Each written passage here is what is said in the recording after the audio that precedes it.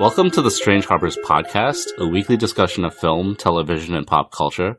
My name is Jeff Zhang, and tonight I'm joined by Amir Toure and Derek Wong. The day is finally here. Our national nightmare is finally over, right? We are doing our best films of 2023 episode. I think I speak for all of us when I say this is always my favorite episode to do every year, as we run down each of our personal top 10 lists of the movies we saw last year. I think 2023 was pretty much an amazing year for film, probably one of the best years we've had in a long, long time. I don't know if you guys agree with me, but it's always exciting to see what we all have on our lists, and as usual, we haven't discussed with each other beforehand our picks, so we're bound to get some fun surprises in this episode. But before we begin, any thoughts on this last year as a whole, 2023? I think at first I would have disagreed with you and said it didn't feel like such an amazing year. But then when I tried to make a list of the top 10 movies of the year, I kept feeling like I had to go to 15 or 20 because there were so many that were really, really good. I still think there's like a standout 5 or 6, but then like everything from 6 through 20 is all still really, really, really good and kind of interchangeable. So there's a lot of really, really, really good movies this year. That's exactly what I was going to say. From my 20 to exactly that, like 6 or 7, it's all really, really close. I had the toughest time this year making a top 10. So much so that my article that I wrote for my site is a top 20, not a top 10. It's a sign of a good year, I think, when... And I don't know both of your guys' lists, that I want to guess already that we are going to have some pretty different lists this year. Huh, interesting. I did listen to our last 2 years of doing this. Like, I re-listened to it because I just kind of wanted to see, you know, where our heads were at, trying to remember how we formatted our episodes. And listening to those episodes, we all had pretty decent overlap, right? In the sense that we did have certain movies at the same spot, but we also had the same movies in different spots. But there was good overlap in all of our lists. I'm thinking about you guys had Titan as your number 1 movie in 2021, but we all had Pig, right? Somewhere on our list. I think it's a good sign when this year it's going to be different for us. And let's start this off. I think, Amir, you said that there may be a consensus of maybe like a 5. I might shock you when I think that consensus you're thinking is nowhere on my list. I am honestly not shocked. I am actually pretty excited to hear your top 10 because I'm pretty sure it's going to be very different from mine. I think Jeff and I have a bunch in common just because I've read your article, Jeff. Yeah. I'm fairly certain, Derek, you're going to have some different choices. And Jeff's going to yell at me. I'm excited for that. I don't yell. I'm just kidding. Unlike any other year, I'm not going to yell at you because I think a lot of these movies are defensible this year. There were just so many really good movies. I think you can make a completely different top 10 from me and have all those movies be like, wow, those are all really good too. And I'll start it off. Let's talk about some of our honorable mentions, all right? Or movies that maybe like were on your short list that didn't make your final 10 this year, right? I'm going to start off and look, Oppenheimer is not on my list. Killers of the Flower Moon is not on my list. Wow.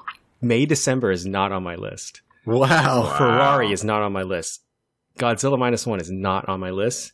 And Jeff, this might be shocking, and I think this was shocking to me. I really thought this was going to make my list before I saw this movie, but The Zone of Interest is not on my list. Oh, wow. I'm not surprised. We have very different lists then, because I think everything you just named is my list. So it's going to be very different. Okay. Yeah. I'm not surprised. But are any of those honorable mentions, or some of them aren't even honorable mentions for you, Derek? No, they're all honorable mentions. They all made my short list, right? They're all movies that I think I enjoyed in some capacity, but evaluating, you know, the ones that did make it on my list versus these ones, like I just like the ones that made it on my list a little bit more, right?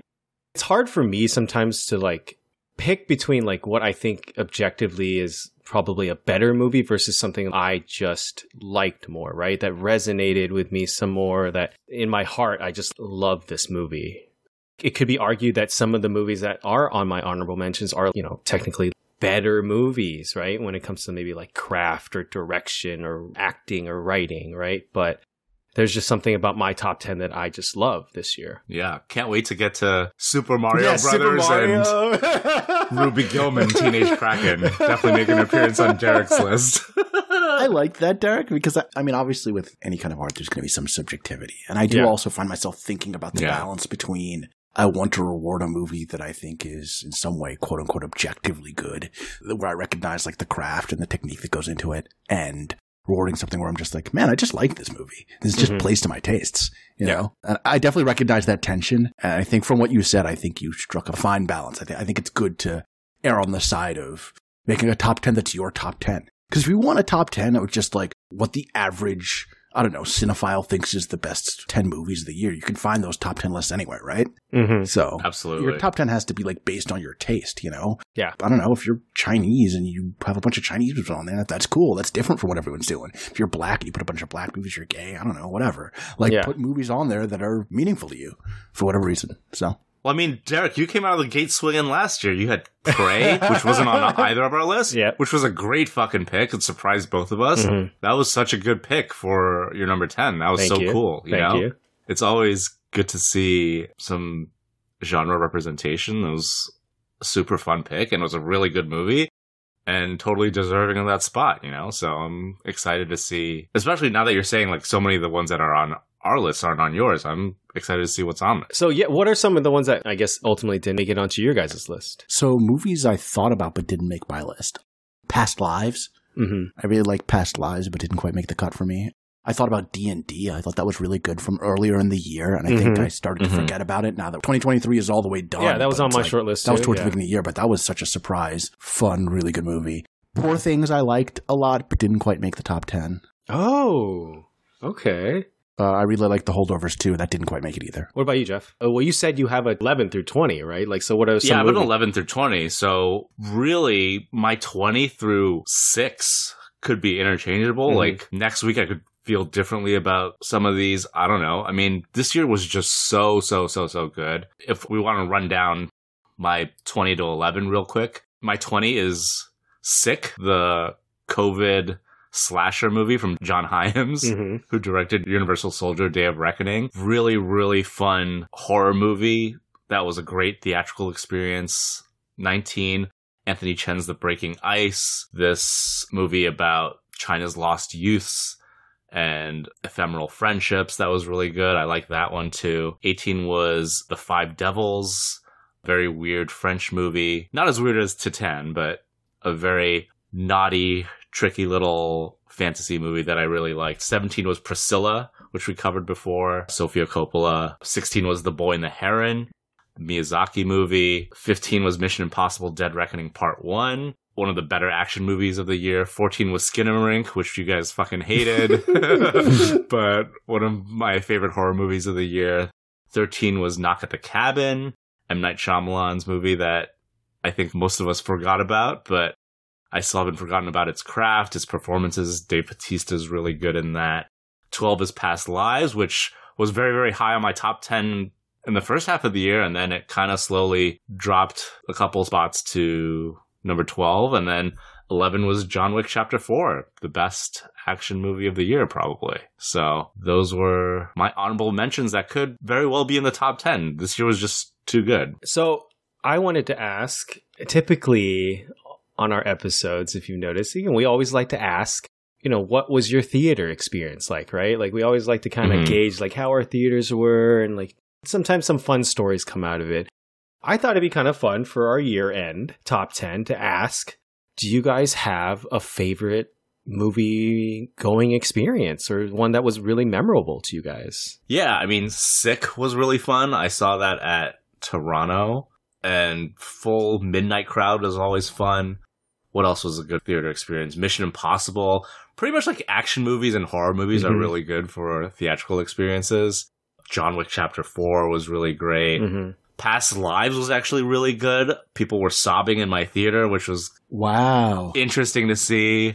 Really affected people. So I really dug that experience. Those waves of emotions hitting people. It's nice to see. Yeah. cinema having that kind of effect, you know? What about you, Amir? Oppenheimer was a good one, and went to go see that in the Limax, in the big screen. Limax. That was good. Ferrari was great. Saw that with family. Creed 3, saw that with you, Jeff. Thanks for not shouting that out. Oh, yeah. All right. I obviously thought of that movie experience more fondly than you did. That's fine. That was so earlier in the year, though. Oh, okay. All right. I got it. That's cool. That makes sense. We can't talk about that movie anymore, guys. Those are probably the most memorable. I will do one shout out, and this is for a movie that we didn't talk about, we didn't review. Do you guys remember during the year there's like, what was it called? National Cinema Day. All showings were like $4. You guys remember that? No. I vaguely remember. It was like sometime in August. Any theater you went to, any showing you went to was $4. So I was like, I'm going to take this opportunity to go see a movie in a format that I normally would not want to pay any money for, right? I was looking at Screen X showings. I was looking for 4DX showings. I can't remember the movie that was in the Screen X showings, but they were all sold out by the time I started looking. Wait, is Screen X the one that wraps around? It's like the panoramic one? The 720 kind of view where it's like 3 screens. Yeah. And then the 40X is the one where the seat moves.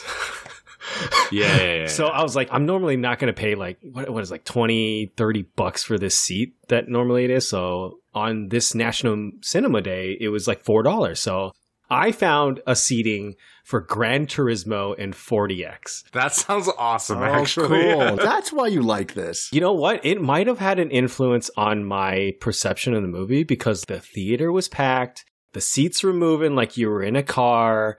Dude, it was a fun time. I don't know if I would rep for 40X too much, but I think this was a good movie to actually watch in 40X. And like my theater was into it. You know, when he wins the race, they were hooting and hollering. And that was probably the most fun I actually had in a theater this year. Okay, I gotta ask you. So, in the movie, he plays the video game. Yes. Does the seat move when he plays the video game or only when he's in the car?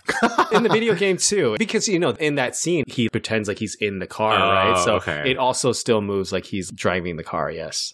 Okay. I mean, there was points where like water was spat at me. I don't quite like that. Wait, 40X does that too? That's like the water and shit? Yeah, I hate that. I don't like that. It's like smell-o-vision and stuff? You get smells in there I don't too, know. or no? We didn't get smells. But I did get some light misting in my face, which is not... I don't like that either. I wouldn't like that. I would definitely cut that out. All right, so are we ready to start getting into our list? Yeah, man, let's do it. Yeah. I don't know why. I went all out this year. I pulled up some stats on my list, so you guys can start thinking about what my list might be. I mean, you already know some of the movies that are not on my list, but okay. So my list contains 6 Best Picture nominations, 37 overall Oscar nominations.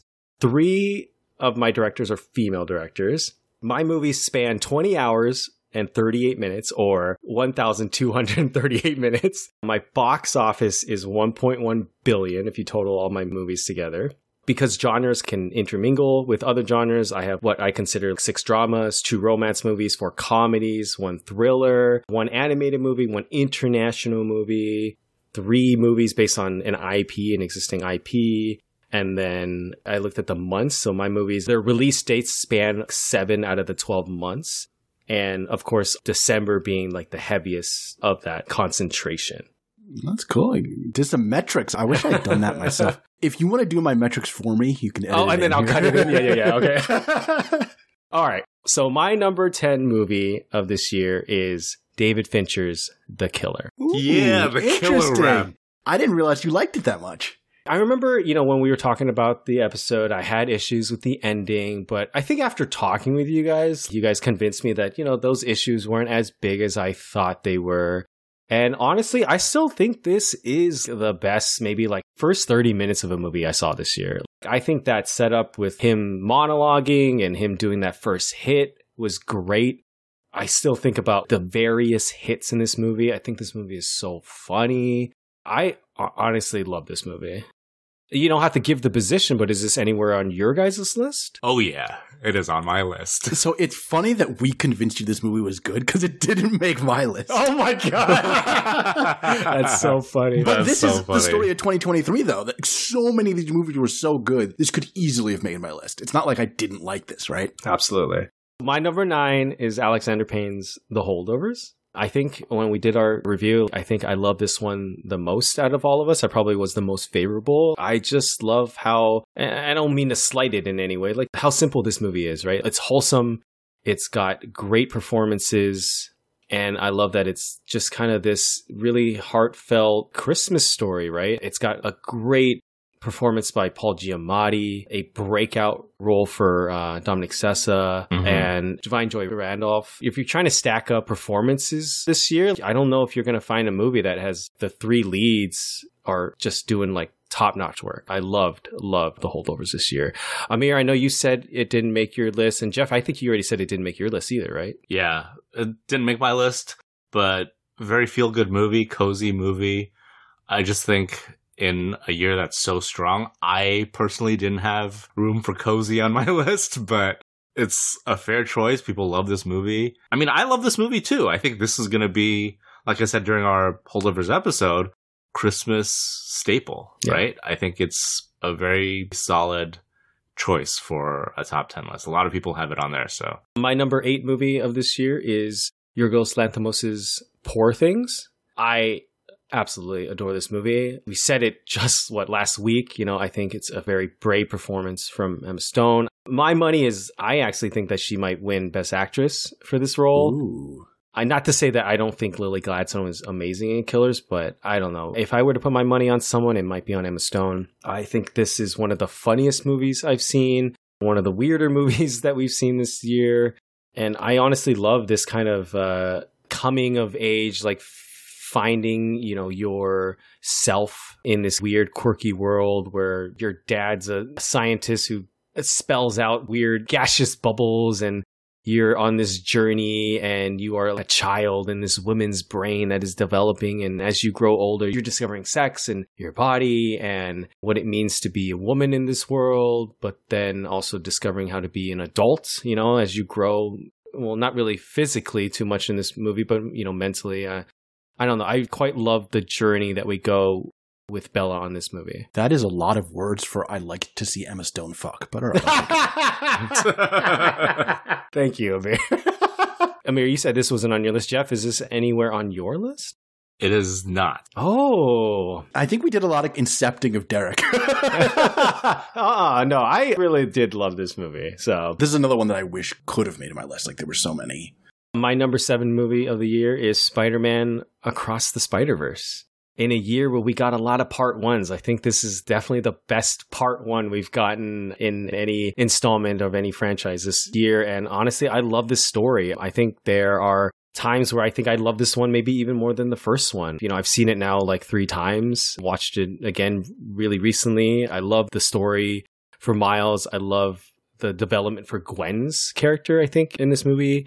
I love just the advancement of the art style. Like, I thought that Into the Spider-Verse was really pushing it, and then they just took it up to another level for this movie. I am just so excited to see the conclusion of this movie. Yeah. Did this make any of your guys' list? It did not. I'm going to say this a lot. It didn't, but it could have. So I thought about how much I liked the first Spider-Verse, and I think this one just suffered by the comparison. But it was also really good. And yeah, some of that animation, especially towards the beginning, like the paper Renaissance world and all the stuff they were doing with the watercolor Gwen world, and all of it was so beautifully done. It easily could have. This is another one where 2023 was so packed that it easily could have, and it just didn't. On principle alone, I cannot put a part 1 in a top 10, I feel. I've done it already. I did Dune 1. Yeah. Didn't we all do Dune 1? No, I don't think Jeff had Dune part 1, right? Okay, I don't think I had Dune part 1 on there. Yeah, Derek. Interesting. Yeah. But if I were to put a part 1 in my top 10, it would have been Mission Impossible over this. I think. Oh, that's true. You had it in your 11 through 20, right? I think Mission Impossible's part 1-ness is done a little better than this. This one just kind of cuts you off at the knees and you're left floundering for more when, Mission Impossible Dead Reckoning part 1 pretty much had an arc for that movie that, will obviously continue in whatever the next one's going to be titled. It's definitely not Dead Reckoning Part 2 because they changed it, but, it's not as abrupt. Yeah, I don't necessarily disagree with that. I had my issues with Mission Impossible this year. Like, in my opinion, it was a little bit of a step down since the last couple Mission Impossibles. So for me, it was like, I didn't really think about it when I came to this list this year. So yeah, But I did really love Spider-Man Across the Spider-Verse, so. Yeah, I mean, the artistry is undeniable Yeah. for Spider-Man. It's really, really gorgeous to look at, and one of the best animated movies of the year. I really did like it. And for a year where all the cape shit was pretty middling and disappointing, this was pretty good. This was a good one. Probably the best of the year, right? Is there a better superhero movie this year than that? Well, in 2023 than that one? Not in my opinion. I liked Guardians, but probably not as much as this. I would agree. That's the first thing that came to my mind when you asked that question, Amir, and I still like Spider-Man more than Guardians 3. Yeah, I agree. Guardians didn't even come to mind, so. All right. Well, my number 6 movie of the year is Greta Gerwig's Barbie. Nice. In the Barbenheim era, are we allowed to put both of them on our list? I think we had to pick one or the other, and I went the Barbie direction. I rewatched this movie, and honestly, I love it. I love that it's, like you said, Jeff, it reminds me a lot of Poor Things, right? This journey for this character of development and growth and kind of finding oneself. And, you know, even Ken gets his own arc. I enjoyed the interplay between the two characters, and I just honestly love the world that Greta Gerwig builds with the actual like Barbie land. And so, yeah, I absolutely love this movie. I know for a fact it's not on neither of you guys' list. All right. Derek, feminist hero. Jeff and Amir, misogynists. Got it. Yes. Yeah, clearly. Yeah, it's not on my list. I'm cooling on this movie a little bit. Maybe I need a rewatch, but Me too. just the more I think about it, the less I'm like, did this ride the coattails of Oppenheimer being good? And it was just, it's all a phenomenon together. Like, I don't know. Like, I enjoyed it. I don't know. I don't want to think about it too hard because I think I'll like it less and less. How many people have been so upset that both Greta Gerwig and Margot Robbie haven't been nominated? Like, I don't know if they would agree with your statement, right? That this isn't good enough and that it's riding the coattails of Oppenheimer. This debate is actually embittering me towards this movie. I think the people who are upset that, you know, Greta Gerwig and Margot Robbie didn't get nominated is making me dislike the movie more and more. I mean, Greta Gerwig, obviously accomplished director. This is a huge monumental achievement for her. And it's a movie that I actually really did like. If you remember our episode, we all liked this movie. But if you're going to make me choose between all the other best director nominees, of course, there's another woman in there, Justine Triet, which no one ever fucking talks about. It's like, oh, she got beat by 4 other men, which is not true. And I'm going to give it to Justine Triet over Greta Gerwig, who put a Chevy commercial in the fucking Barbie movie. You know what I mean? Yeah. That whole sequence is a Chevy commercial. Come on, it looks like a car commercial. So, like, I can't, in good conscience, give her a best director nod for that. You know what I mean? Isn't this Greta Gerwig's worst movie? I think it's her worst movie, even though it's very good, but I think her other movies are better. To be fair, to say it's her worst movie doesn't necessarily mean it's not one of the best of the year. Yeah, no, not worthy of the list, yes. I don't know. I liked her other stuff better. This didn't quite make the cut for me either. I have seen plenty of lists where this is not on their list. You know, I've seen plenty of lists where it is, right? This movie in particular is very contentious, especially near the end of this year, you know, leading up into like Oscar season and leading up to people like creating these top 10 lists. I've definitely seen, I think this is kind of the movie weirdly that is drawing some kind of air out of people, and I don't understand it. And I don't necessarily agree with it. Put it on your list or don't put it on your list, right? If you didn't love it as much as me, I totally understand. All right, we're at the halfway point of my list, and I know that me and Jeff don't have much overlap. Now I'm also feeling like me and Amir are not going to have much overlap at all, which is really interesting. I thought maybe me and you might have a little bit more, but this is quite interesting. I'm going to be the outlier this year. No, this is good. All right, well, let's go into my number 5 movie of the year, which is Priscilla. Oh. Trying to burnish those feminist bona fides.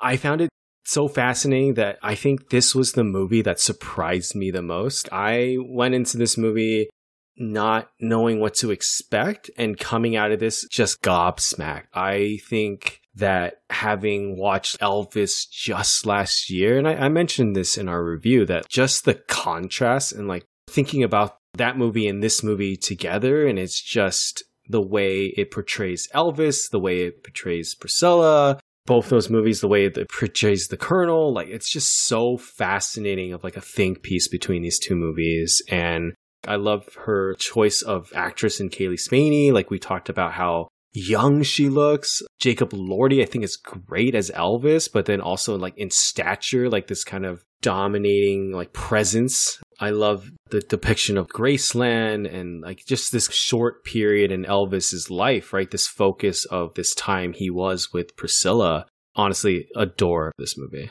I mean, this was on my honorable mentions. It was number 17. Mm-hmm. And like you said, I think being in conversation with last year's Elvis, being so close together, I think it bolsters both movies, right? I think it's so fascinating to watch those movies back to back. And I think Kaylee Spaney's incredible. Yeah. She should have taken the 5th spot in Best Actress over Annette Bening. Oh, okay. Yeah. Right? I can see that. Naiad, which is, not to knock it, but come on, that's a fake-ass movie. Who's seen Naiad, right? Not me. I actually haven't. I'm going to, but I haven't yet. So my number 4 movie, which I actually don't know if either of you actually have seen this movie, but it is Andrew Haig's All of Us Strangers. Have either of you seen this? No. One that flew over my head this year, I've heard really good things about it, but I have not seen it. Yeah. So good on you for squeezing that one in, because I've heard great things about it. This was like the very end of the year, right? Yes. Because I only started hearing about it very late in the year, and I've been trying to catch up on all the end of the year stuff, and I just didn't get around to this one. Mm-hmm. I caught it only a couple weeks ago. It finally hit, in my city, and I know like it didn't really get any awards love. I honestly think Andrew Scott could have been nominated. I think, Andrew Haig could have been nominated for Best Director. Like, I really love this movie, and I could talk about it a little bit more. It's really in conversation with another movie that I have on my list. If people don't know, the premise of this movie is that, Andrew Scott is a playwright and he's kind of having this writer's block. So he goes back to his childhood home. But what he finds there is that he's able to visit his childhood home and see his parents who died from a car crash. But now he's the same age as his parents. So he's able to like have conversations with his parents. He's able to tell his parents that he's gay, tell them about this relationship he's sparking up with his neighbor who lives in the same apartment complex, played by Paul Mescal. I love what this movie is saying about grief, and we have to move on in our relationships, in our life, reconciling maybe things that deep down are still affecting us. I honestly love this story, and this one really affected me when I saw it. That's awesome, dude. My number 3 movie, again, another movie. Oh, actually, no, Amir, you said you saw this, but I actually don't know if, Jeff, you saw this, but it is Cord Jefferson's American Fiction. I think this is absolutely the funniest movie I saw this year, but I love that this movie is wearing whatever it's trying to say on its sleeve, right? It's super blunt, super obvious. It's not trying to hide anything, and that's partially the point. I think it's trying to hold up a mirror to today. The way it approaches that is through comedy, but then also it's underlined with this great story about this African-American family going through like a tragedy and going through some hard times. And it's about relationships. It's about, again, accepting who you are, but then also realizing like the influences in our lives that make you the way you are. And I think it's one of the funniest movies I've seen all year, but then also I think it's super creative in the way it uses some of the mechanics. And I don't know if you agree, Amir, but like I think there's a great scene where he's like actually writing out a scene. Yeah, that was cool. That was so cool, so great. That was fun. I think the ending is freaking hilarious in this movie. I feel like you made this movie sound very like universal. But it's a movie about how white people are racist. Like it's definitely, a movie about race in America. Yes, and that's like the central thing. So like, I just don't want people to think maybe I'm burying the lead. Yes, necessarily gonna appeal to everybody. If you don't want to see a movie that's very mean to white liberals, like you probably can't see this movie. Thank you, Amir. Thank you for vocalizing that better than I did. No, I absolutely agree, though. And I don't want to turn anyone off of it because of that. But yes, Amir is absolutely correct. It is at its core about racism. So I don't know too much about this movie, but from what I've seen from like film festivals and stuff, it's about Jeffrey Wright's character, and he writes like a parody book, black book, yes, right? And then the white liberals eat it up when he's actually trying to make fun of the style of writing. Yes. Is that what it is? That's exactly it. That actually sounds really interesting. That sounds kind of funny, actually. Dude, it's so good. It's also on my list. It's so fun. All right. We have an overlap. Finally. Yeah. Finally. Yes. You know, the beginning of the movie or the first 30 minutes in the movie, it's very normal, right? Like, you kind of don't know where it's going. If you don't know the synopsis, right, you kind of don't know where it's going. But then there's definitely a point where it turns and it just becomes super hilarious. And it really, like, just hammers home and wants to play with this idea that he has to now sell this book that way. And it's so good. I love this movie so much. Moving on. So my number 2 movie is Justine Triet's Anatomy of a Fall. Nice. Wow, number 2. A little overlap there too, man. I picked this one too. This is a good all one. right. I absolutely love this movie. Courtroom dramas are not my genre, but this was definitely my shit. If I'm thinking about my list of like maybe favorite courtroom dramas, this is somewhere near the top of it now because the courtroom stuff in this is so good. I think Sandra Hüller is just amazing in this. I know she's not going to win, but this would actually be my vote, right? Like, I would love her to win Best Actress for this role. I think, hands down, she was like my favorite female performance of the year. Yeah. I think the scene between the husband and her is just devastating and probably one of my favorite scenes of the whole year. If you haven't seen this movie, honestly, try to catch it in a theater. I think it's back in theaters now because it did get the Best Picture nom, so you're able to catch it again. My number 2 movie of the year. This is one of those where you know exactly what the Oscar clip is going to be, and for a good reason, because that scene is really fucking good. Even though it didn't make my list. I think the reason it didn't make my list is that a lot of people are talking about the ambiguity in 2 different ways, right? The side of the wife or the husband, and also whether she killed her husband or not, right? And I just didn't feel that at all. So I think the movie's really well written, and I really did enjoy the movie, but I don't know. I kind of didn't get any of that ambiguity there. I don't know what people are arguing over. Mm-hmm. So it didn't hit me the way that other people are debating over this movie about. You know what I mean? Interesting thing is, I don't know if I love this movie because of that, though, right? Like, Yeah, no. I get it. Yeah. Yeah. A wild look at the French judicial system. Yes. Yeah. And then my number 1 movie, I think it should be no surprise to anybody. If anyone kind of knows me, one of my favorite filmmakers is Richard Linklater. One of my favorite film series of all time is the Before series. And this movie at number 1, I think, is honestly like a spiritual successor to that. In so many ways, it reminds me of those movies, but yet it carves its way into my heart as something so different in many different ways too. And that is Celine Song's Past Lives. I just rewatched this movie last night with my wife, who had not seen it before. And honestly, it just bulldozed me all over again. And I said it in our review, right? This idea of the what if, right? And All of Us Strangers is very similar in that way. What if you could do it again? Or like, what if our paths didn't separate, right? And, you know, we were together, we were in the same country, or, you know, I took the opportunity to come visit New York, or you took the opportunity to come visit South Korea. And this idea of Inyoung. And I love that there's so many shots in this movie where you're just out of sight, right? And you're just maybe off the screen, or you're across the bar. You are behind the door of a subway. You're looking through the glass, right? Or you're peeking from across the street. It feels like you're being let into this very intimate relationship. And I felt like I shouldn't be watching this, but yet I couldn't look away. And this is clearly my favorite movie of this year. And I loved all the performances. I'm so sad that, you know, it has some Oscar nominations, but I do feel like in the end it is kind of getting overlooked for some of the bigger categories. Yeah. It's a little bit of a letdown, but nonetheless, I love Past Lives. I really like this movie too. Amir, you just saw it, right? I just saw it recently, yeah, like this week. And it was really good. And I can see totally why it made your list. I can see why it's your number 1. It didn't make my list. As I said, it was kind of in the honorable mentions, but I agree with like everything you said. It's just an incredibly original movie. Like, I don't think I've seen a movie that explores like the heartbreak of a Craigslist misconnection the way that this movie does.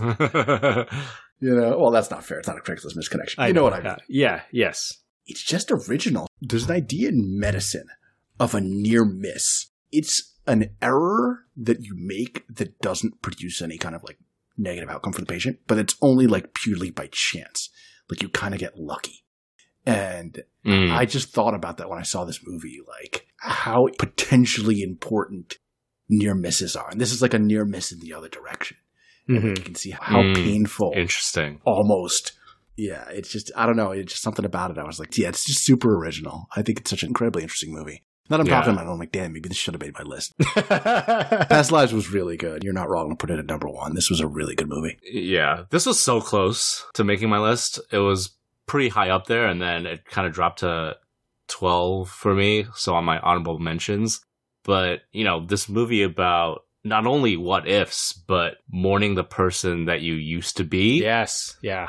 Someone that you're not anymore, I think that's huge and a big part of the movie, and I really, really did love this movie. I think it suffers a little bit on rewatch because it's so frictionless, right? And I think that's by design. Watching it again and knowing where it's going, you do lose a little bit of the steam because everyone's so nice in this movie. Yeah. So there's a lot of tension in not knowing whether it's going to do the typical rom-com sort of thing. Yeah. Right? And when you realize, okay, they're not doing it, it's actually doing something a lot more mature and interesting than that. Yeah. You give the movie its props for that, but you're right. It can see how it does rob it of some of the tension. But, I mean, just to spoil the movie, like, it would be fully insane for her to do a rom-com thing and run away with, like, her childhood sweetheart and abandon her husband of 12 years or whatever, right? Like, yeah, that would suck, like, actually. That's fully an insane thing to do. And, like, the movie realizes that it's insane, and it's also still heartbreaking that they don't end up together. Yeah, yes. right? Like, and the movie totally gets that. It walks that tightrope very, very well, actually. I do agree with that. Man, maybe this should be in my top 10. I don't know. It's good, man. Like, I'm thinking about the end where he's driving away in the Uber and she bursts into tears and her husband comes down and comforts her. Yeah. That whole sequence is just so good. Yeah, great pick, Derek. Like, I'm being convinced in real time. Amir's about to switch up his list. No, still time to change my list. All right. That was my number 1 through 10. Who would like to go next? All right. So I have some interesting ones from 10 to 7, maybe. So 10 is a horror movie called Huesera, the Bone Woman. It is directed by Michelle Garza Cervera. This is my least favorite genre of horror done perfectly. Metaphor horror. And I love this movie. It's scary as hell. It's about a first-time mother who is cursed by a sinister, otherworldly entity, and it's like a haunting movie, and there's this creeping dread. The sound design is phenomenal. It's talking about traditional gender roles as a prison. It doesn't beat you over the head with its messaging, and it is really, really creepy and really, really well done. You guys should check it out. It's on Shudder right now. So okay. I was going to ask that question. Yeah, one of the cheaper streaming services. You guys can check it out real quick. It's great. Really, really fun. I like a movie about the evils of feminism, so I'm going to check it out. My number 9 is Cheng Er's Hidden Blade, which is a Chinese language espionage thriller. This is basically espionage porn. You've got Tony Leung in it, and he looks fucking awesome in it. He's smoking all the time. He's backstabbing everyone. Every time some new person is revealed as a secret communist, you're like fist pumping in the air. It's really, really Byzantine and hard to decipher, but it all comes together. It's really fucking good. And someone actually mentioned on Twitter to me that this movie was butchered in post for the Chinese censors. So I can't even imagine like what this movie could actually be if it was left undisturbed. So I don't know. I really love this. It was really, really good. This meditation on spycraft and performance in Japanese occupied China. And it's about like this underground espionage network looking to disrupt the Japanese forces. It's got one of the biggest and baddest brawls of the year between the two leads. It's really, really good. I do love a good brawl. Yeah. Great beat 'em up. Number 8 is Verena Paravel and Lucien Casting-Taylor's De Humani Corporis Fabrica, which is more of like an experimental art film than a documentary. It's shot over several years and it goes inside a bunch of French hospitals. And in those hospitals, it goes within the patients using, imaging and microscopic cameras. It's basically a crazy tour of the human body. And watching this, it's so fascinating because you begin this movie just wincing at everything. And then by the end, all the gruesome viscera that you see has just become like desensitized to it. It's so trippy. It is really fascinating. Probably the best documentary I've seen this year. It's stunning, actually. You guys should definitely check this out. And I always wonder what Amir would think of this because he's in the profession, but I don't know. You preempted my joke there where I was going to say I've seen this movie already and it lasted 4 years and cost me $300,000. So maybe the effect would be lessened on you, but my number 7 is Godzilla -1, Takashi Yamazaki's kaiju World War II movie, which we reviewed. I think we all enjoyed it. I don't know if it's on Amir, your list. I know it didn't make your list, Derek. It made your list. The story of this disgraced kamikaze pilot, his fight not just to survive, but to live. And then you throw Godzilla in the mix. It's really, really good. An anti-war movie in the truest sense. Really touching conclusion to this movie, too. You get a bit of everything. You get the World War II, you get the family drama, the found family aspect of the movie, and you get kaiju destruction. And the movie looks fucking phenomenal. So lots of things to love about Godzilla -1. A late addition in the year, actually, because it kind of threw a wrench in my top 10. I was like, damn, I really like this movie. I gotta make room for it, Yeah. Right now it's out in re-release as like a black and white version, I think.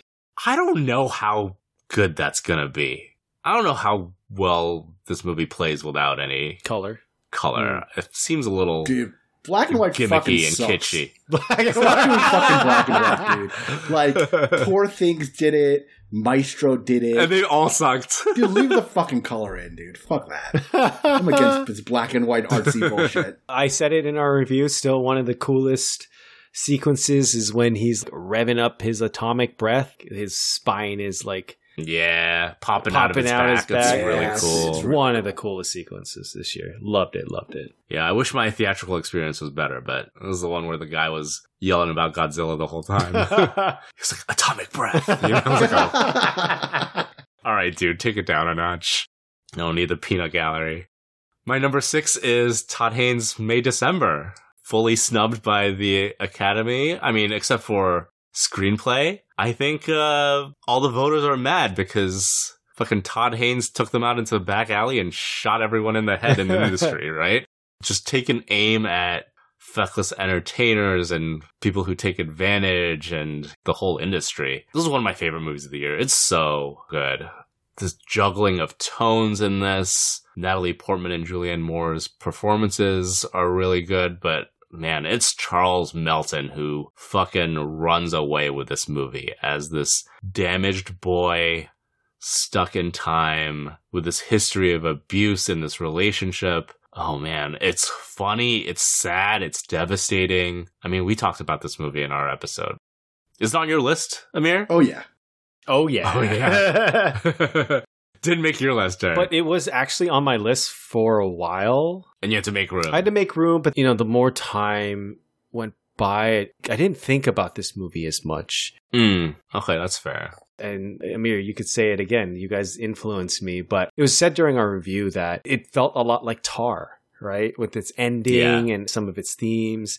And ultimately, I love Tar. I like Tar so much more. And I started thinking, well, maybe it's a mistake to have to compare them in that way, but I think that did partially affect my thinking of this movie too. Interesting. That's an interesting question, actually. May, December, or Tar? I think I prefer Tar too. I think Tar is probably better. Kate Blanchett is just like insane in that movie. Mm-hmm. She's so good. But I think May December is the easier watch. It is, yeah. Mm. You know, Tar's long. It is. Yeah, Tar is long. Like, I feel like May December is kind of an easy watch. Like, as much as it's a great, devastating film, it also is just like a trashy, fun thing to watch too, you know? Yeah. I won't say a breezy watch. It moves in a way that Tar doesn't. All right, number 5, Christopher Nolan's Oppenheimer. What else is there to say about this? Derek, you repped the other half of Barbenheimer. I'm repping the Oppenheimer side of things. My guess is both of you guys will be repping this side, right? Yeah. That's my guess. Combining Christopher Nolan's penchant for spectacle and telling this story about J. Robert Oppenheimer with theory versus practice and creation versus destruction for a 3-hour movie about talking heads and one big explosion. It's so fucking good. I actually think this is my favorite Christopher Nolan movie. I know, Amir, you weren't here for our Oppenheimer episode, but I mean, is this on your list? Yeah, this is on my list, and I think I agree with you. I think it's his best movie. Not exactly what you said, but I think it's his best movie. Again, if anyone knows me, big Christopher Nolan fan. Like, I love Christopher Nolan. Probably one of my favorite working directors right now. And it surprises me that this isn't on my top 10, right? This isn't one of my favorites of the year. And I don't want to rehash what I said on the podcast. You know, a lot of it is, I think, the first maybe 2/3 of this movie or the first half that wasn't my favorite. I love the second half, right? Or, you know, when it gets into that congressional hearing mode of the movie, I could see a world where if he focused more on that, this would absolutely be near the top of my list, right? That's so interesting because most people who don't like this movie don't like the congressional hearing part, which I do agree is a better half of the movie. Really? I don't know if I think You don't that's think the so? better half of the movie. I don't know. I think when it's all coming together, there's something about it that goes deeper than the surface level pleasures of maybe like the first third or so. I mean, you know, getting the gang together and building the bomb, that's pretty fun. Mm-hmm. It is fun, but isn't that all 2/3 of the movie, though, isn't it? I feel like the courtroom stuff is only like the last third. Yeah, the or first something. third. That's yeah. But it all works for me, Mhm. you know? I mean, I've got it at number 5 on my list. And speaking of theater experiences, the bomb going off. Can't even describe the silence that was in my theater the first time I saw it, right? Just everyone watching in awe, waiting for the sound from the bomb to hit, just like the people in the movie, right? That's fucking cool. Number 4, Killers of the Flower Moon, Martin Scorsese's late style masterwork that I really, really liked. 3.5 hours, super long too, but the performances are incredible. Leonardo DiCaprio, pretty much unsung by the Academy, but I think it's a good performance by him. I think he plays a dipshit pretty well. You don't really see him in that mode that often. Robert De Niro as maybe the most evil fucking person to ever live in this. He's so fucking nasty in this. And it's Lily Gladstone that just steals this thing away. She's so good. I think this is probably hers to win for the Academy Award. But I love the way that they built this movie out. The Oklahoma setting and, you know, this portrait of American greed and cruelty. I love the ending, the self-insert by Martin Scorsese himself. I really, really liked how all of this came together. Definitely in line with his late style stuff. Silence, The Irishman, now Killers of the Flower Moon. Really love all of it. And this is a great capstone to all those movies. Not on your list, Eric? No, I think a lot of my issues do stem from, like, not really what is in the movie. A lot of my issues with this movie just stem from how some of this is portrayed and who is portraying it, right? It has nothing to do with Martin Scorsese made a terrible movie. Like, I think this movie's great. Amazing acting, great scenes, great cinematography, devastating stuff, right? Just tragic. Some of the things on display in this movie. I think Leo's throughout his career has kind of been like automatic. Oh, you always think that he's going to be one of the best actors in contention. And when he wasn't recognized this year, like, you know, I thought automatically like, oh, this is actually one performance that he actually did deserve recognition, right? Like, I think he is great in this. Yeah. So I was a little disappointed that he wasn't nominated, but I mean, it's also a good showing this year when it comes to like nominees for Best Actor. So it's kind of hard to argue with that. Amir, is this on your list anywhere? Yes, definitely on my list. Another thing that impressed me about this was that Leo didn't complain about not being nominated. Mm-hmm. He just put everything behind Lily Gladstone. Absolutely. Fucking stand-up dude. Love that about him. It was really good. He's just been standing by Lily Gladstone this entire press tour and just really being quiet and rightfully giving her the spotlight, you know? I really like that about him. All right, number 3, Michael Mann's Ferrari. Love this movie. Love everything about Adam Driver's imperfect Italian accent. I think a lot of people bristle against this movie. They don't know what to make of it. But I love all the jagged pieces of this movie, the different sides of Enzo Ferrari never reconciling with each other. You know, there's just so much like texture and human feeling in this movie that I really, really admire. And again, like I said in the episode, I think selling this movie as a racing movie does it a disservice, but as not even a biopic, but a movie about a man and the different sides of a man, I think this is phenomenal. I really, really liked it. And I'm bummed that Penelope Cruz didn't get a nomination. I'm okay with Adam Driver not getting a nomination on this. I mean, he's good. He's really good, but I think Penelope Cruz is like the performance in this movie. And I think she deserved a slot over a bunch of the other supporting actress nominees this year. Was this on your list, Amir? Yes, it did make my list. Oh, it did make your list. Yeah. I will say that still one of the fucking gnarliest car crashes ever. Gasped out loud in the theater. Yep, Jesus. me too. Have you guys seen Society of Snow yet? No. I have. So, you know, the plane crash in that movie, right? Sorry to spoil anything. A plane crashes in that movie. And thanks. That scene is pretty gnarly too, but instantly I was like, nah, Ferrari still beats it, right? Like a Ferrari does is still not just hold a candle. Does not hold a candle. If you've seen Society of Snow and you think that's bad, Ferrari makes it look like child's play a little bit, right? Yeah. I don't think I had a moment this year that just left my mouth wide open, jaw on the floor more than that scene in Ferrari. All right, number 2. This is going to be a weird one for us because I don't think, Amir, you've seen it. You've seen it, Derek, right? Yes. Number 2 is Jonathan Glazer's The Zone of Interest. And I had this as my number 1 for the longest time. Wow. I saw this in Toronto and I was blown away. Or I was frozen still. I don't know what to fucking say. I just sat there and like this movie just washed over me and completely devastating stuff. The rigor and the restraint from Glazer in this is absolutely incredible. I don't want to give anything away because I think from the Oscar buzz, it is opening wider. So I think, Amir, you might have a chance to see this pretty soon. I hope so, because you've been talking about this movie forever. Yeah, and I hope that if it does open where Amir could watch it, I would love to do a full episode of it because clearly, like, you know, it's not on my list and it is on yours. Like, I will say that I don't think it affected me the same way it affected you, Jeff. Interestingly enough, I think the best way maybe I could put it is that for me, it was very much like a vibe movie, right? There's not really much that happens in this movie per se, but there's just like a feeling, right? There's just this emotion that maybe took over you that I don't know if it took over me.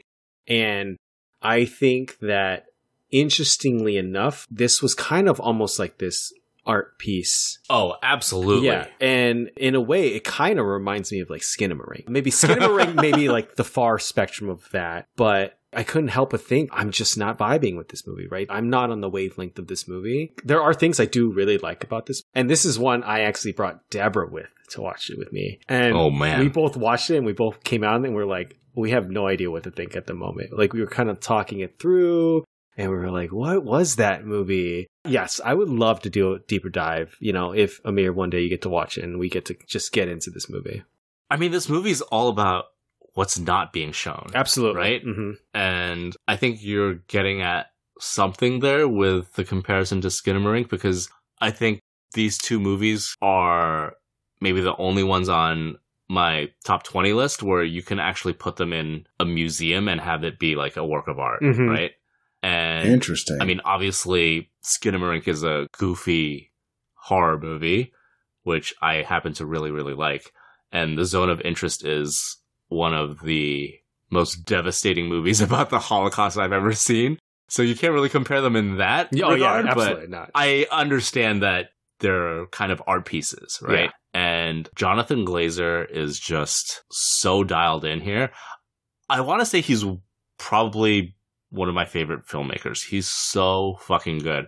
He's 4 for 4. All of his movies are amazing. You know, Sexy Beast, Birth, Under the Skin, and now this. And there are some things that he's doing here that just incredible and really terrifying stuff here too. It's so restrained that you don't even realize some of the things are happening.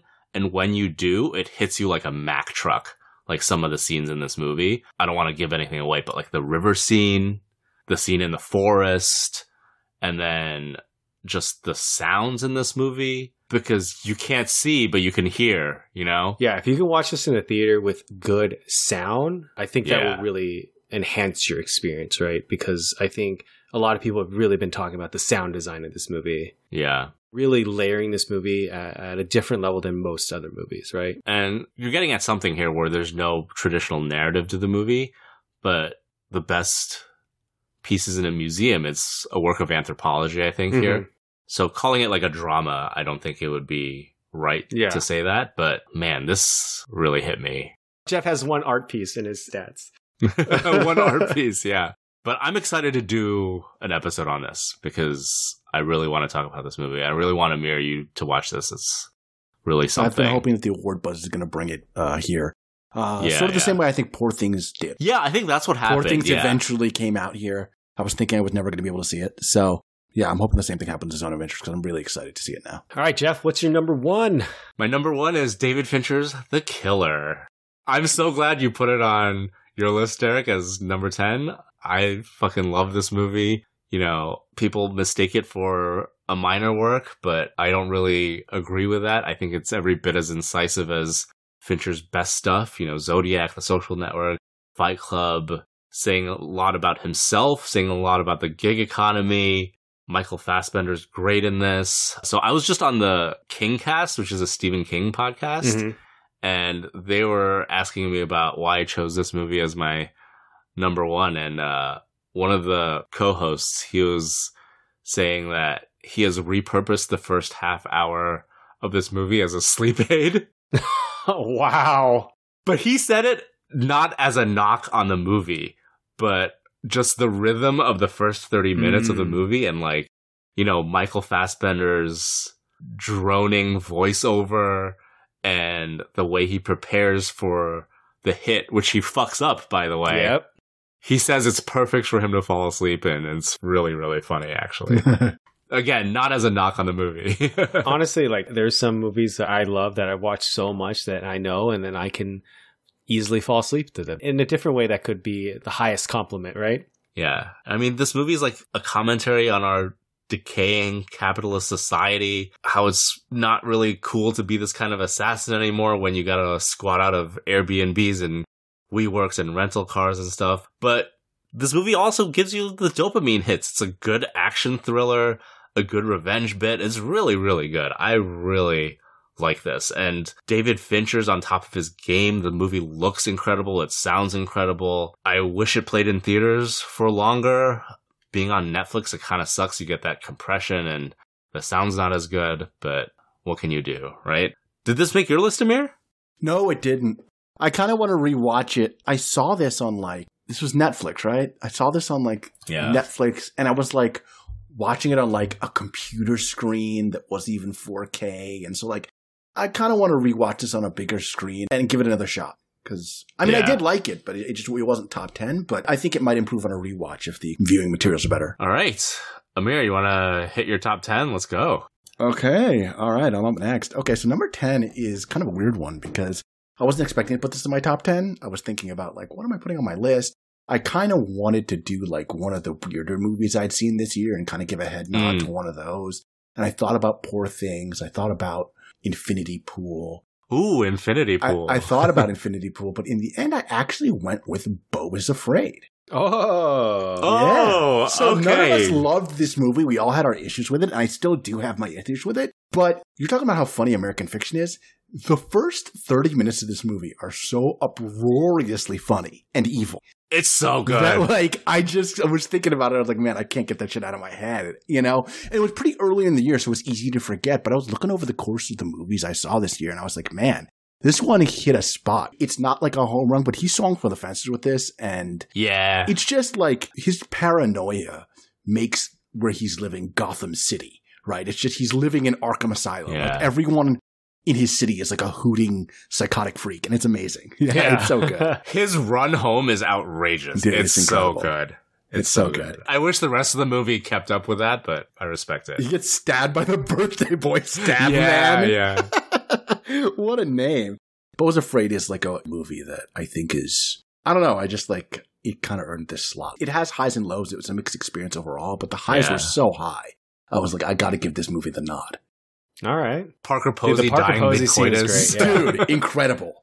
And so, like, here's the thing about Poor Things, which is probably like a better movie overall on average if you average it out.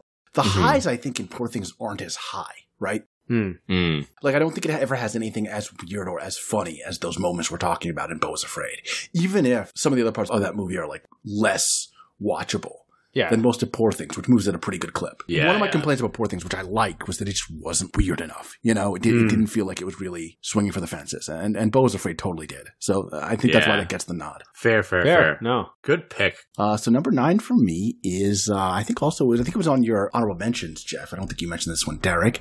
John Wick 4. Yeah. I think probably the best action movie of the year. This is another one where I had to go back through the movies I saw this year and really think about the beginning of the year and go, yeah, this was fucking good. As long as they stick to their guns and keep him dead, this earns his spot. If they go back on it, as Derek has been saying, I'm retroactively removing this shit. Fuck that. The Zone of Interest will take this slot. Absolutely. I would be mad too. I agree. I mean, but that Hotline Miami incendiary shotgun shit is just, and then like that Sacre Coeur climb. There's some incredible action in this. I know people are kind of like, oh, tired of John Wick and there's squibs and there's this and that. Fuck that. John Wick still rules. This is, again, another movie where, like, I had problems with it, but the heights of the action sequences are so high. This has got to get a nod in my top 10, too. Some of these fights are stuff you've never seen before. It's incredible. Yeah. Not to rehash the point again, but I think this is such a perfect send-off for the character that I will be so disappointed if they walk it back, because it is pitch perfect send-off for Keanu Reeves and this character in this franchise. So, and I was going to say, I know I didn't mention in my honorable mentions, and maybe I forgot, but this was actually on my list for a while. This was like probably in my number 10 slot for a long time, but then, you know, pretty recently got pushed off. So I too love this movie. Yeah. I'm glad to hear you say that, Derek. I think you were a little critical of it when we talked about it at first. I was critical, but all those scenes still amazing, right? Still like, hit. It's got some of the best John Wick has done, right? Absolutely. I mean, this barely missed. That was my 11, so. Right, yeah, it's right there. So for me then, number 8, Creed 3. Oh. Creed 3. Ooh. Yeah. So, in part, it's getting a little bit of a boost because Creed 3 made me go back and rewatch Creed 1, which is just like so good. But Creed 3 was really, really good. I thought for like a directorial debut, Michael B. Jordan knocked it out of the park. Yeah. I think like he's doing some really cool stylistic stuff with his directing, which you don't expect from like someone just starting out. I think he does a great job as like the star and the director both. I think that you get a really nuanced villain out of Dame Anderson. Yeah. You know what? Fuck it. I'm going to say it. Jonathan Majors is fucking good in this movie. He is, right? You don't have to like, you know what I mean? You don't have to endorse his personal decisions to say he was good in this exactly. movie. Like, exactly. Absolutely. Like not endorsing his personal life decisions, but he's good in this fucking movie. He really is. And Tessa Thompson is good, and Felicia Rashad is good, and you're only missing Sylvester Stallone, really. Oh, and I'm sorry, I forgot the name of the actress who plays his daughter. Mila Davis Kent. Thank you. Excellent. Yeah. She's Amara, Adonis Creed's daughter. And she's actually a deaf actress, right? Playing a deaf character. So that was really cool, too. Creed 3 is good. I think it might be the second best Creed movie. Like, Creed 1's clearly head and shoulders above, but then I think 3 is probably a little better than 2. I don't know. It depends on the day. But 3's good. I really enjoyed this one. I think this gets the nod. And of course, it made me go back and rewatch Creed 1. And so that's 3 points there. Victor Drago comes back, good stuff. Yeah. There's a lot of good stuff in there. I think the tension in the fights are a little slack. Yes. In the other two, you're like, oh, you don't know who's going to win, but this one's pretty clear cut, I think, from the very beginning. But fights are really good. Yes. Love the anime-inspired stuff. The fucking cage that comes down, so good. Yeah. This one whips.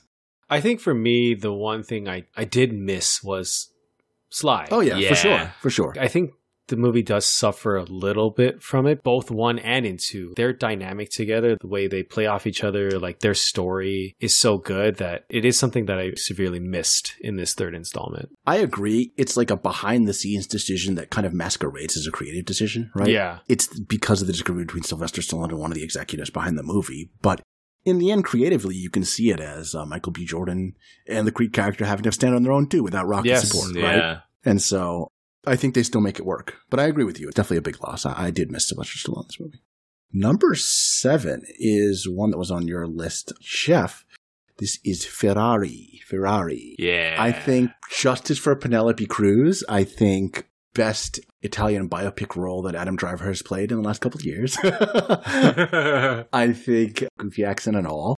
Honestly, I think this made my list because of that insane crash. Mm-hmm. The crash did it. Like, it was a great movie theater experience, too. I went with family and stuff, and it was a lot of fun. But that crash is just, we said it earlier, it's literal, like, audible gasp in the theater shit. It's insane. You really, really fucking feel that one in your guts. Like, that crash is just unbelievable. The rest of the movie is really good, too, but that crash is just like, wow. You said it earlier, Derek, like, movies you can't stop thinking about, movies you keep thinking about afterwards, like, yeah, that crash did it for me. Ferrari's great. I mean, the whole thing is great. There's great performance from everybody, but man, that crash is just cherry on top of the cake. I keep thinking about the church scene, too, where I was going to bring that up right now, too. Yeah. all the people bring the stopwatches into church. Fucking racing's a religion. Yep.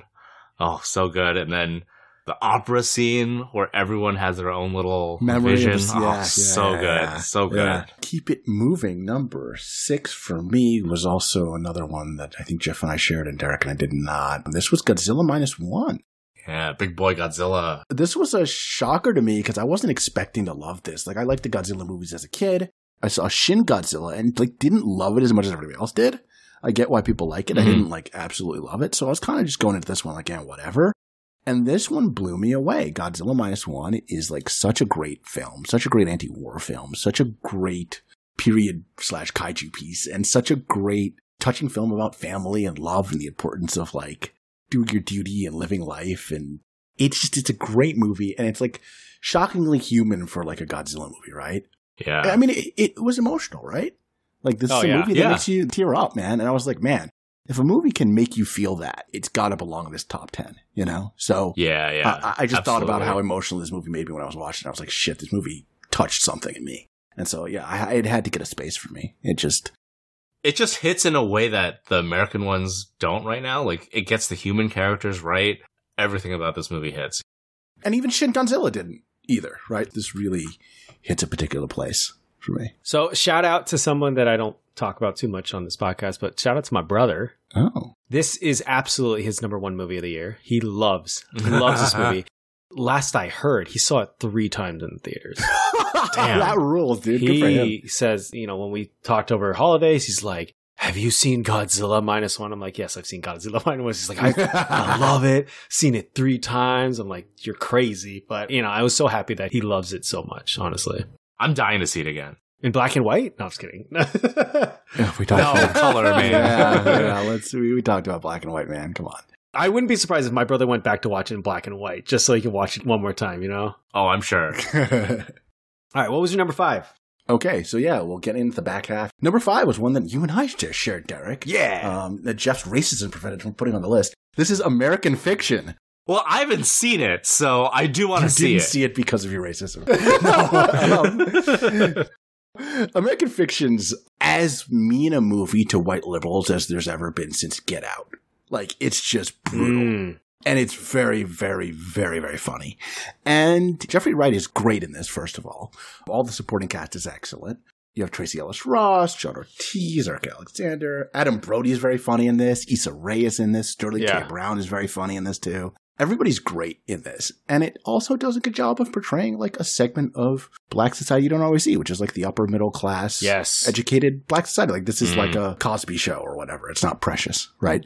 So that's interesting too. I think that's cool that you're seeing this segment of Black American society that you don't always see. I really, really liked American Fiction. I thought it was incredibly funny. There was some cool meta stuff in this movie. So I just really, really enjoyed this one. This one snuck in at the end. I saw this in the last week, and I just really, really liked it. This was just so funny. There's like a strong narrative about, quote unquote, the blackness of things in this movie. But if you were to strip race and color out of this story, the dynamic between the characters, the dynamic between the family, it all is devoid of that, right? There is nothing about these characters, I feel like, I don't know if you agree, Amir, but like trying to portray that has to do with their blackness. You know, it's a lot about what our fathers and our mothers do to us. Sterling K. Brown's character is like gay, has nothing to do with the fact that he's Black and gay. It's just the fact that he's gay. And Jeffrey Wright's character is a writer who's going through his struggles. You know, the sister is a doctor who's going through her own struggles of divorce. And it never tries to conflate it with their race. The only thing that really is about the race is this book that he's trying to write, that he feels like he has to be more, quote unquote, Black. I know what you're saying. I get what you're talking about. It is a movie that's universal, and these are universally appealing characters. Have a lot of facets to them, and they're not just their race. Yeah. I think I agree with you on that. I'm not sure I do. But yeah, I'm like 90% of the way with you on that. I just really enjoyed this one. It's a lot of fun. So people are mad that Sterling K. Brown got a nomination for this. Is he good in this? Because I haven't seen it. So he's pretty good. I think he's great. I'm not sure he's nomination worthy. I have to look at the list again and see if I think he's like egregiously. I mean, it's like, supporting actor, right? I know. Yeah. But I would have to look at the list too. Like, I get you potentially could replace him with Charles Melton, right? Like, I think Charles Melton's great in May December. Yeah, Charles Melton's real good. I particularly love Sterling K. Brown in this. I think he's very funny. He's very funny, but he also gets a very emotional moment. There's such tragic things about his character in this movie. So, like, I don't know if I would outright take it away from him, but, you know, there is an argument that if you wanted to slip Charles Melton, yeah, I guess you could. So it's Robert Downey Jr. for Oppenheimer, Ryan Gosling for Barbie, Mark Ruffalo for Poor Things, Sterling K. Brown, American Fiction, Robert De Niro, Killers of the Flower Moon. Those are some rough customers, man. Those are like really good performances, right? I think Sterling K. Brown is probably in there with Mark Ruffalo, but I think De Niro, maybe even Downey Jr. too. I liked him. I think Ryan Gosling and De Niro are probably the standouts in that category for me. In terms of how much they do for the movie. It's Robert Downey Jr. for me. It's Ryan Gosling for me. Oh, I was going to say and like Ryan Gosling. Gosling and De Niro, yeah, for me, are the two. Oh, the standouts. Oh, standout. Yeah, the standouts. I think Ryan Gosling can go. Oh, really? You didn't think he was good in Barbie? He's good, but he could do that shit in his sleep. I see. Interesting. I thought he nailed what he was trying to do there. Yeah. If anything, I think he's better than Margot Robbie. No, I think Margot Robbie brings more texture to that than Ryan Gosling. I think they're both good. All right. Fair enough. All right. Moving on. Okay. But yeah, Sterling K. Brown is good. I think he can hang with that group. Even though it's a tough group, I think he can hang with that. I don't think it's like egregious that he's in there. Okay. So anyway, American Fiction is really good. You guys should go see that. It's funny. Yeah. So number 4, I think we share on our list too. This is Justine Triet's Anatomy of a Fall. Yeah. This was just such great acting from Sandra Hüller. This is another one of those where you're like, did you keep thinking about this movie as the year goes on? And this was in that category for me. We've kind of already talked about it a little bit. I don't want to belabor it, but like you were talking about liking the courtroom back half of Oppenheimer. Mm-hmm. This is another movie with some great courtroom stuff. Yeah, all the courtroom stuff in this is incredible. It's not like what you think of when you think of like a legal thriller or whatever. It's really, really good. As you already said, Jeff, like the Oscar reel, we already know what it is. It's that fight scene between she and her husband. And it's incredible. I mean, Anatomy of a Fall, totally worth seeing.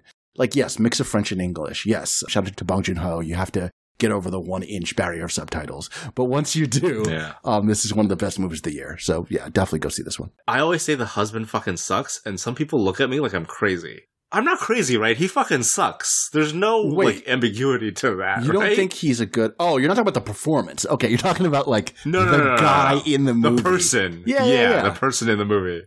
It's like, oh, you could like see things from his side too. It's like, no, he sucks. Ashley and I watched her for the first time, and she's like, dude, this guy sucks. He sucks ass. He's the worst husband ever. I can see it from his perspective, but he does suck. Like, I agree he sucks. Yeah. But I'm not, like, 100% on her side or something like that. Like, she shouldn't have killed him. Oh, okay, you believe that. I'm kidding. I'm kidding. That's one of the things that kind of robs its spot for me, where, you know, the husband sucks so bad that I don't even care if she's guilty or not. I'm on the side that I think they both just suck. What's that Reddit? Everybody sucks here. What's the Reddit? Am I the asshole or whatever? Yeah. Yeah. AITA, yeah. This one's an everyone sucks here. Thank you, Derek. That's a perfect way to think about it. Number 3. So this is the Todd Haynes. This is May, December. Yeah. I really, really liked this. I thought it was just some devastating performances. I think Natalie Portman is a good actress pretending to be a bad actress. She does a very good job of it. And I think that unfair to just say she's bad. She's good pretending to be bad, very convincing. And I think Charles Melton's just incredible. Just really, really tragic shit. And yeah, who thought sex with Natalie Portman could be so bad? You know, you're a millennial, you grew up thinking Natalie Portman's the hottest shit on earth, and yeah, this guy just has the worst Natalie Portman sex experience possible. She's just so evil, like such an evil fucking thing to do. Mm-hmm. Oh my God. Yeah. Yeah, it's one of the evilest things in movies this year. We'll get to the eviler stuff. That's still coming. But she is like grade A fucking villain too. She's so bad. I haven't even fucking touched how fucking evil Julianne Moore's Gracie is. Yeah. Yeah. She's just like, just really, really, really fucked up shit, man. Two different breeds of evil. Yes, completely. Completely. Natalie Portman's evil culminates to what is hilariously a Hallmark movie or whatever, right? It's like this made-for-TV movie. Yeah, she does all that just to It's so funny. star in like the shittiest movie you've ever seen. It's crazy. So funny. So It's funny. crazy. You do like this scumbag shit just for that. Ugh. Disgusting. What a great punchline. Yeah. Very tar. Dude, I'm telling you, the Academy hates that shit. They're like, I don't like you portraying us in this light, you know? Good for Todd Haynes. This is fucking great. Yeah, May December is great.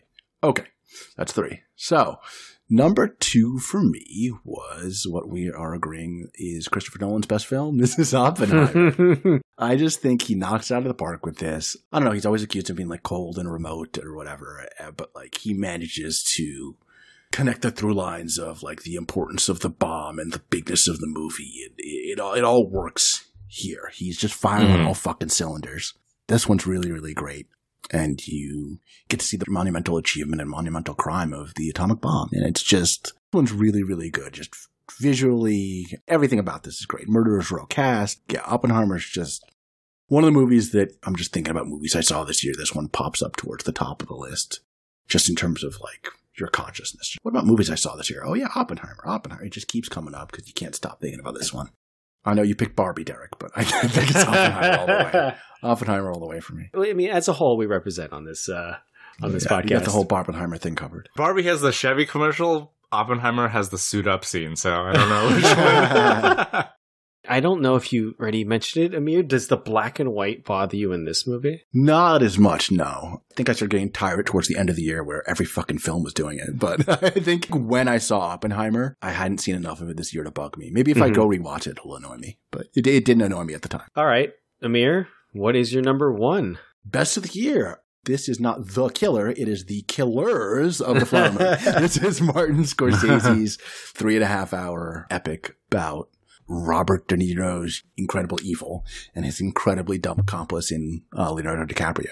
So I just thought this movie, I don't know, it's like uniquely American. It's uniquely Scorsese. I understand people have problems with like, I don't know, his point of view and should he have been the one to tell this story, but he's telling his version of this story. I don't know, like if he didn't do it, probably no one was gonna. I don't think he's like crowding out Osage filmmakers or something by doing this, right? He's telling this story and like getting it told in a way that it wouldn't have gotten told like this otherwise, right? It wouldn't be one of the biggest movies on the planet if Martin Scorsese wasn't behind it. I understand why some people have problems with it, but for me, none of that shit washes. I think this movie rules. It just does such a great job of tying together the initial American sin of Native American genocide with like anti-blackness, and there's so much history in this, and performances are just great all around. Again, Lily Gladstone, I think I know you like Sandra Hüller, but I think Lily Gladstone for me, clear lead Best Actress. Yeah. Like, she's just justifiably in the lead. I think she's incredible. And of course, Leo and De Niro are incredible too. I think this is the best case scenario for a white guy telling the story, right?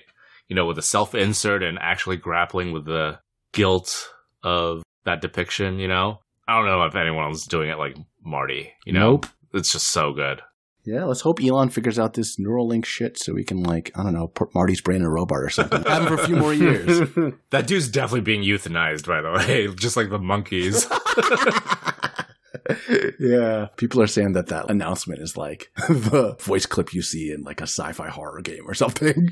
I don't know how he got the approval to do that shit to a human. That shit's crazy. All right. I mean, we're going long on this episode like we usually do. Always. But on the movies that I know, Amir, you went through a spree of movie watching the last week or two just to prep for this episode. Any other award season movies and movies that people are talking about that you watched that clearly didn't make the list? Not even honorable mentions? Well, talked about Past Lives, almost made the list. Which Past you liked. Lives is incredible. Yeah. I thought it was really good. Like, Derek put it in a 1, and I can't argue with it. Like, Past Lives is great. American Fiction made my list, and I just saw that recently. Maestro was not good. Yeah, it was not good. I don't dislike it as much as you did, but I was kind of disappointed. I don't like hate it. It's just, as a Leonard Bernstein fan, it did not sell me on his genius. And like we said before, I think Tar in one line does more to sell his genius than this whole movie does. Yeah. But Carey Mulligan is good. The Snoopy scene is innocent. Mm-hmm. Yeah. I will give it that the Snoopy scene is probably one of the biggest laughs I had in the theater this year, where they're just arguing and the Thanksgiving Day parade Snoopy floats by the window. It's peak comedy. I really did like that, but didn't hit for me overall. Sorry, Bradley Cooper. Yeah. I watched Society of the Snow really recently. I really like that movie, but I don't think it was going to push into my top 10, but I do think it's a very good movie and worth a watch. Yeah. I think those kinds of movies have a ceiling to it where they don't make the list. You know? Yeah, absolutely. I think if we had more time or if we have nothing else to talk about, like I think Society of the Snow would be an interesting one to talk about, just because I think some of the narrative choices that Jay Bayona does with that, but then also like there are some pretty gnarly, harrowing scenes in that too. And yeah. what they do to like portray the weight loss of the actors is crazy. Yeah. So yeah, there's a lot in that movie that can be appreciated. One movie that I do want to spotlight that I don't think, again, not close to making my top 10, but I did actually enjoy was The Iron Claw. And I did think that Zac Efron should have maybe actually been considered for Best Actor. I think he's pretty damn good in that movie. Wow. Yeah, I think he really stands out in that movie and maybe was a little overlooked when it came time for the Academy. I think it's kind of funny that they deleted a whole brother in Yeah. this movie. So fucking weird. Yeah. Because they're like, oh, it's too sad. But that's like what actually happened in what? real life. Yeah, so like the movie deletes an entire brother because he died too, and then they thought it would be too sad to include that as well. When that's like what actually happened, it's kind of weird that they did that. It is really weird, yeah. Saltburn, anyone? I've seen it. No. I actually haven't yet. I'd give that a miss. It was not going to make my top 10, but Yeah, maybe my bottom 10. Stinky. I don't think I hated it as much as you, Jeff, but yeah, no. Interestingly enough, I only watched it because people around my office were like, have you seen Saltburn? Have you seen Saltburn? Exactly. And I was like, I made that point in my review. Yeah. People watch this shit in clips on TikTok and they're like, look at this crazy ass movie, and people go see it. Yeah. And that's exactly what I said. Nothing in this movie is nearly as crazy as the tamest thing in like Beau is Afraid. You know what I mean? Right. Yeah. Okay. Which is actual swings and actual risks taken by a filmmaker that I like. And Saltburn is not it. Sorry. And its class commentary is garbage. It's awful. Should we round this out by maybe just recapping our list one more time, just so that we kind of say our whole list? So I can go first. So yeah, we'll go 10-1. So my number 10 was The Killer. My number 9 was The Holdovers. My number 8, Poor Things. Number 7, Spider-Man Across the Spider-Verse. 6 was Barbie. 5, I'm so sorry I forgot to mention the director, Sofia Coppola's Priscilla. 4, All of Us Strangers. 3, American Fiction. 2, Anatomy of a Fall. And my favorite movie of this year was Past Lives. All right. For me, 10 was Husera the Bone Woman. 9 was Hidden Blade. 8, De Humani Corporis Fabrica. Number 7 is Godzilla -1. Number 6 is May December. 5 is Oppenheimer. 4, Killers of the Flower Moon. 3 is Ferrari. 2 is The Zone of Interest. And 1 is The Killer. All right. And for me, 10 was Beau is Afraid. Number 9 was John Wick 4. Number 8 was Creed 3. Number 7 is Ferrari. Number 6, Godzilla -1. Number 5, American Fiction. Number 4, Anatomy of a Fall. Number 3, May December. Number 2, Oppenheimer. And number 1, Killers of the Flower Moon. All right. Wraps up 2023. Definitely looking forward to 2024. Is there any final words you guys want to say about the year? Yeah, so we'll put a little asterisk just because Amir hasn't seen The Zone of Interest yet, and we will see if that slots in at all. And hopefully that comes to you soon. Yeah, Amir. hopefully you get to do an episode. Wider release, yeah. This is a good time to then end this episode. Jeff, where can people find more of your work? You can find me on my blog at strangeharbors.com, and you can also find me on Twitter and Instagram at Strange Harbors, and also Letterboxd. So my top 20 list is on Letterboxd. It is also on my site. You guys can check it out. And what about you guys? You guys should update your Letterboxd for the top 10s this year. All right, fine. So you can find me updating my letterbox with my top 10. I'm going to go do it. What about you, Derek? I'm lazy and I don't want to say two names, so I actually just changed my Instagram name back to match my Letterboxd name. So it's at The Wrong Daic. You can find me both at Instagram and Letterboxd now. And well, by the time this episode releases, I will have my top 10 for this year. But I actually, interestingly enough, also went back and put in my top 10 from 2021 and 2022. And I actually reevaluated those years and the list kind of changed. Oh, interesting. Yeah. So like some movies fell off, some movies got added based on, movies I didn't have time to see. Not surprisingly, my number ones didn't change, but even some years like my numbers too have, shifted and movies have moved up. And so if you want an interesting exercise, you can go back and listen to those episodes and then see what my top 10s are now. You can't do that. Once we do the podcast episode, it's written in stone. No, I'm just kidding. It's good to see like evolving taste and what happens years later down the line, right? Yeah. So, hey, and maybe in a couple of years, we'll see how this list changes, right?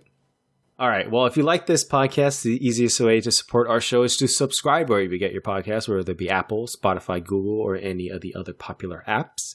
If you're listening to us on Apple or Spotify, please do us a favor and give us a great rating. It really helps to get our voices out to more people. Yeah, if you have any questions, comments, suggestions on our episode on the best movies of 2023, our top 10 list, feel free to shoot us an email at jeff@strangeharbors.com. We like getting listener mail. And sometimes we read it out on the pod. And with that, we will see you guys next week. See you next week, everybody. See you guys then.